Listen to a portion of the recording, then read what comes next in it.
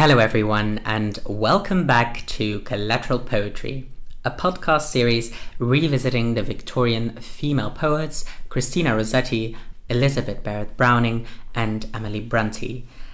My name is still Lander and today we will focus on the theme of death, so brace yourselves for a dark ride. Let's delve right into Victorian poetry once again. Our first poem for today is at once my all-time favorite poem. It is Christina Rossetti's When I Am Dead, My Dearest. Let's have a listen.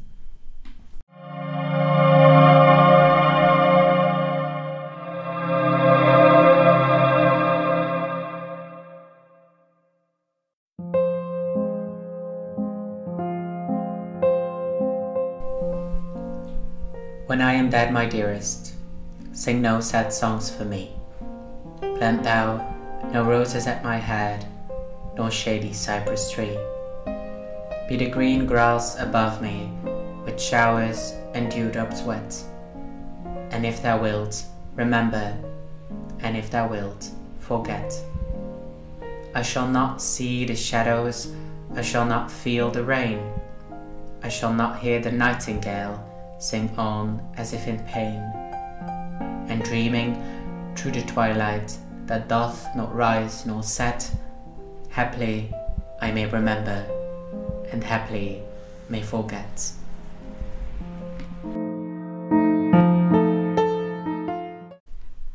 I actually hate to admit it, but I always get a tad emotional hearing this poem. What I admire most about Rossetti is her ability to bring to life events and feelings with such apparent ease and subtlety. She is known, of course, for her use of ordinary language and simple imagery, yet her descriptions seem so common and familiar, even today. This poem, When I Am Dead, My Dearest, was written in 1848, when Christina Rossetti was still in her teens. However, it wasn't published until 1862, when it appeared in her first volume of poetry, Goblin Market and Other Poems.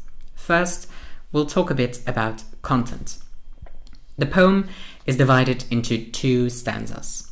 In the first stanza, the speaker asks her lover that when she dies, he doesn't sing sad songs for her or deposit flowers at her grave. Also, if he chooses to remember her, that's okay with her, but if he forgets her, that would also be fine.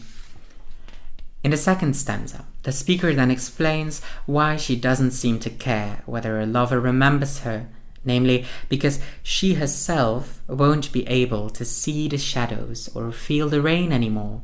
Instead, after her death, she'll be dreaming through the twilight. Moreover, she doesn't even know whether she will be able to remember him after her death. Interestingly, Rossetti here deploys the word haply, which means by chance, and is of course very different from the word happily. By using this word, Rossetti seems to imply her doubts about the existence of a possible afterlife, seemingly rejecting traditional Christian beliefs. Now, let's move on to context. This statement that I have discussed just now actually seems rather strange, knowing that Rossetti herself was part of the Oxford movement, a movement of High Church Party members which eventually developed into Anglo-Catholicism. Important figures in this movement were Edward Bouverie Pusey, John Cabell and John Henry Newman. The movement's philosophy was called Tractarianism, and the followers believed that death would save us from the sin that is being alive. They warned their followers not to fall for the temptations of earthly life that were nothing but vain. For Rossetti, as pointed out in the previous episode, religion meant more than something aesthetic. To her, it was something that did not wear her down, but instead strengthened her in her mental and physical illnesses. As I have argued in the previous episode, however, the focus on religion would in fact, or Christina Rossetti's focus on religion would in fact result in her feeling more depressed because the roots of the problem weren't being dealt with.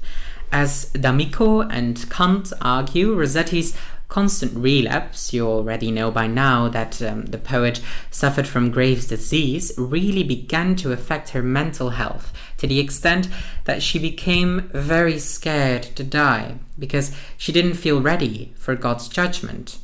Judgment Day, the day on which God will judge you, whether you will be sent to heaven or to hell, really frightened her. And as a result, it could be possible that her fear eventually transformed into doubt about the possibility of an afterlife. Remember, however, that this poem was written when she was still a teenager and that she probably did not yet suffer from these religious anxieties.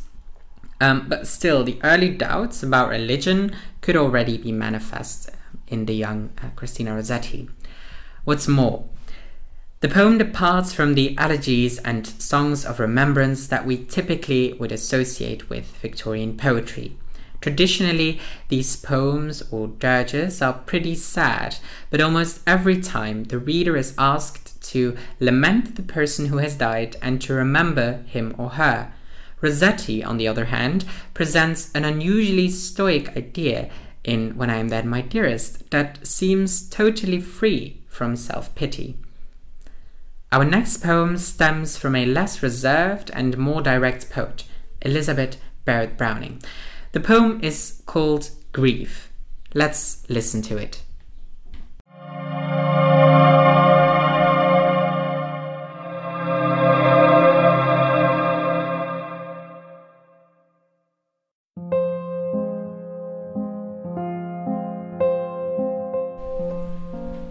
I tell you, hopeless grief is passionless, that only man, incredulous of despair, half-taught in anguish, through the midnight air, beat upward to God's throne in loud access of shrieking and reproach. Full desertness in souls as countries lieth silent bare under the blanching vertical eye glare of the absolute heavens. Deep-hearted man, express grief for thy dead in silence like to death. Most like a monumental statue set in everlasting watch and moveless woe, till itself crumble to the dust beneath. Touch it, the marble eyelids are not wet. If it could weep, it could arise and go.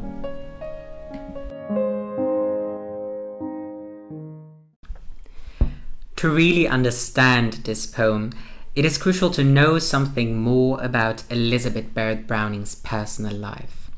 It is generally believed that this poem, Grief, was written shortly after the death of her beloved brother Edward. Edward and Elizabeth were, in fact, very good friends. They often studied together and they were of an equal intellectual disposition.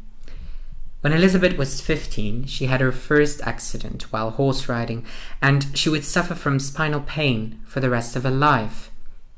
After the abolition of slavery in 1833, her father, Edward Barrett, who was a rich landowner and slave owner in Jamaica, could no longer afford their manor in Herefordshire, and the family settled in Wimpole Street in London.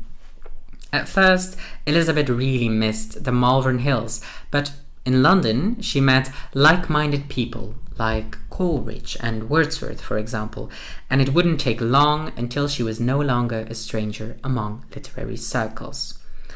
After a few years in London, however, Elizabeth got ill again. At her physician's insistence, she was sent to a resort in Torquay on the Devonshire coast. Because she was so frightened to leave, her brother Edward decided to join her. Sadly, however, he drowned her in a tragic sailing accident. The death of Edward had a major impact on Elizabeth's life. She actually blamed herself for the accident, since her father had disapproved of Edward staying with her in Torquay. Eventually, Elizabeth moved back to London because Torquay reminded her too much of her dead brother. In London, she completely withdrew from social life and she isolated herself in a room in 50 Wimpole Street, devoting her life to poetry, reading and studying. Moreover, she lived there under the tyrannical rule of her father Edward, who became even more bitter after he had lost his slaves in 1833. So after Edward's death, Elizabeth basically gave up on life as something that is beautiful, and this would take until her encounter and marriage with Robert Browning. Now, a note on the poem itself. The Italian sonnet Grief was first published in Barrett-Browning's 1844 collection, a 2-volume collection titled Poems. The speaker of this poem states that grief is not characterized by exaggerated acts of weeping, wailing, and sobbing. Instead, grief turns a person into a desert, into stone. Hence, Elizabeth seems to make a distinction between, on the one hand, true grief and, on the other hand, fake grief. True grief then totally affects the body and soul, transforming a griever into a statue-like figure. Of course, this probably corresponds to how Elizabeth must have felt after her brother's death, sitting all alone and depressed in a room in Wimpole Street. An interesting feature of this poem is Elizabeth's use of address. In the very first line, the speaker directs her words directly towards a specific listener, a you, one could say. This figure could simply be the reader or someone that is more personal in Barrett-Browning's own entourage. Normally, the volta in a sonnet appears in the transition from the octave to the susset. Here, however, I would argue that it occurs in line 8, following the caesura. Following the caesura, the speaker directly addresses a deep-hearted man, and apparently this deep-hearted man has the ability to feel true grief. As I said earlier, only those who are able to grieve in silence know, according to Elizabeth, what true grief is. In the following lines, Elizabeth refers to this griever as a statue, whose eyelids have turned into marble, therefore suggesting that the griever is unable to cry. This, of course, alludes to the first section, in which those who cry are criticized for being fake grievers. A final remark I would like to make about this poem is that Elizabeth uses a sonnet form, a poetic form that is traditionally associated with love poetry. To use the same form to write a poem about grief, pain, and death actually seems quite curious. As we have seen, however, in the first episode, in her sonnets from the Portuguese, Elizabeth also subverts the long-standing Petrarchan sonnet tradition. Here, she similarly seems to resist a tradition by using a poetic form that does not match the content. Finally, I hope you're not feeling too sad by now. We'll have a look at Emily Brontë's short poem, Spellbound. Enjoy.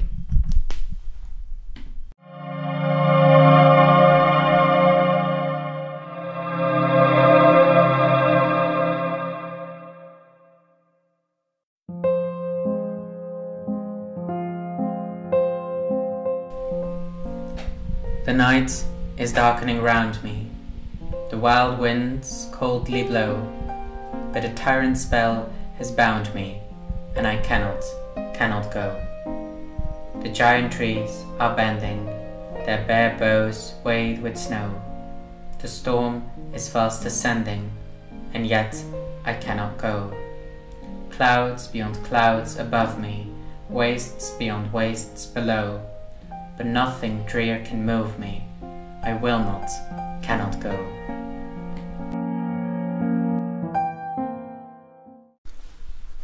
Once again, let's first see what this poem is about.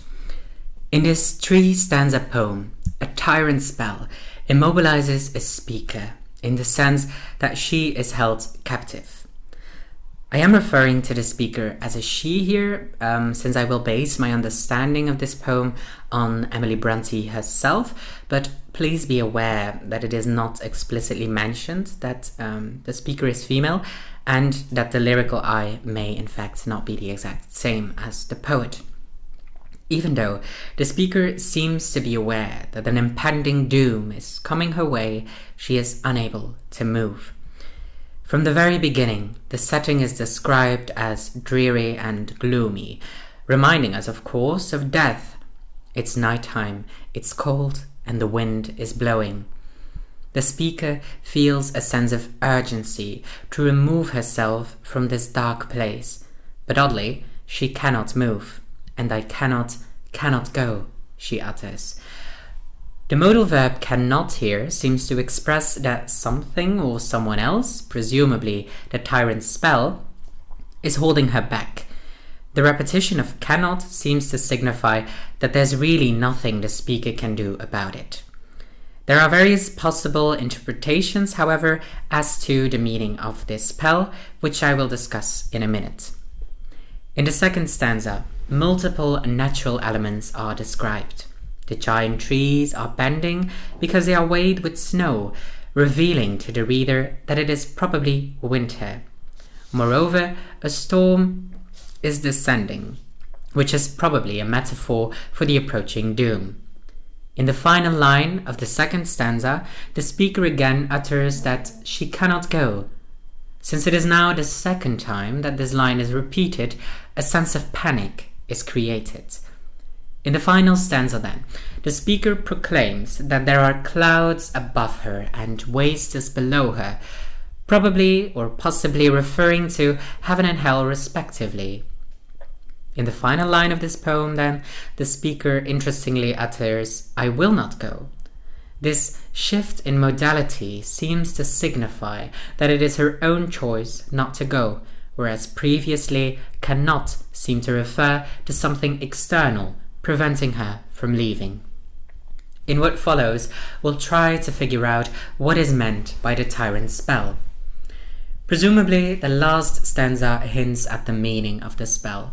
The clouds above her and the wastes below her may refer to heaven and hell.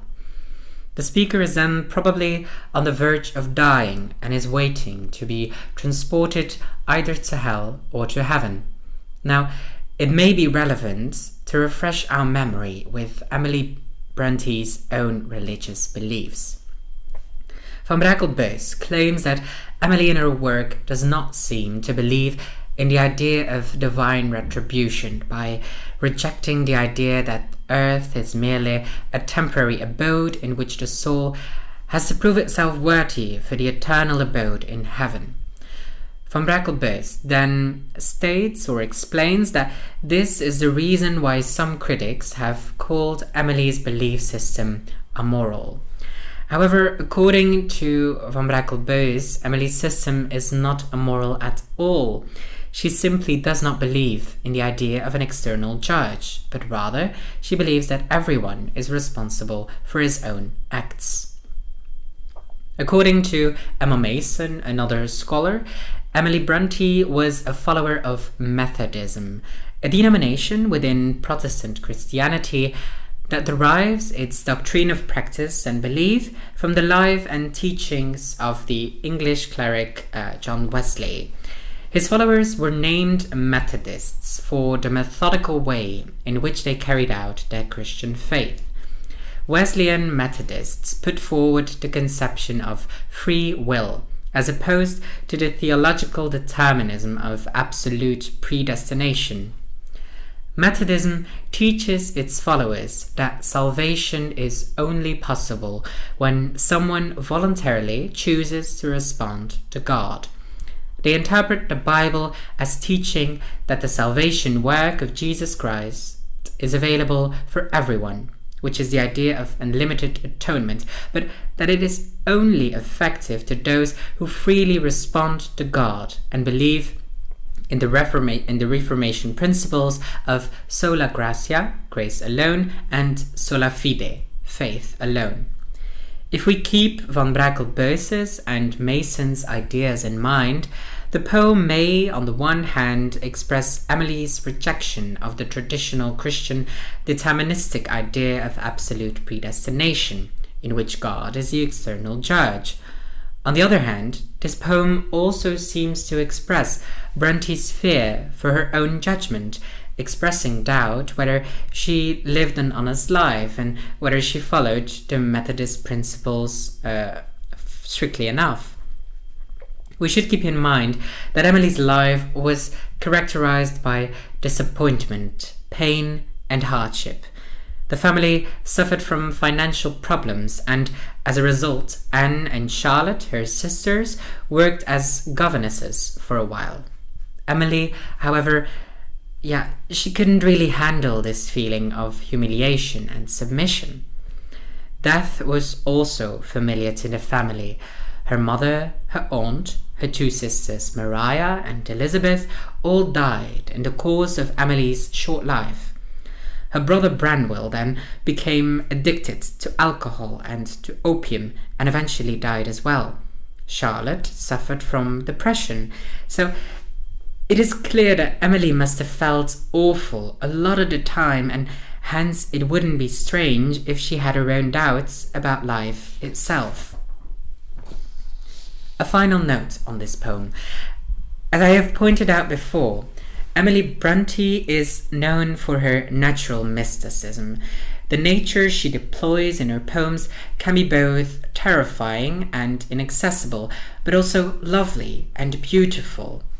Her description of natural elements in this poem at first glance seemed to undergird the wildness of nature, yet her use of alliteration, for example, bare boughs, wade with, wild winds, also bestow a certain aesthetic value upon them. So, that's it for today. I really hope you enjoyed this second episode focusing on the theme of death. In this episode, we discussed Christina Rossetti's When I Am Dead, My Dearest, Elizabeth Barrett-Browning's Grief, and Emily Brontë's Spellbound. See you next time. Bye-bye.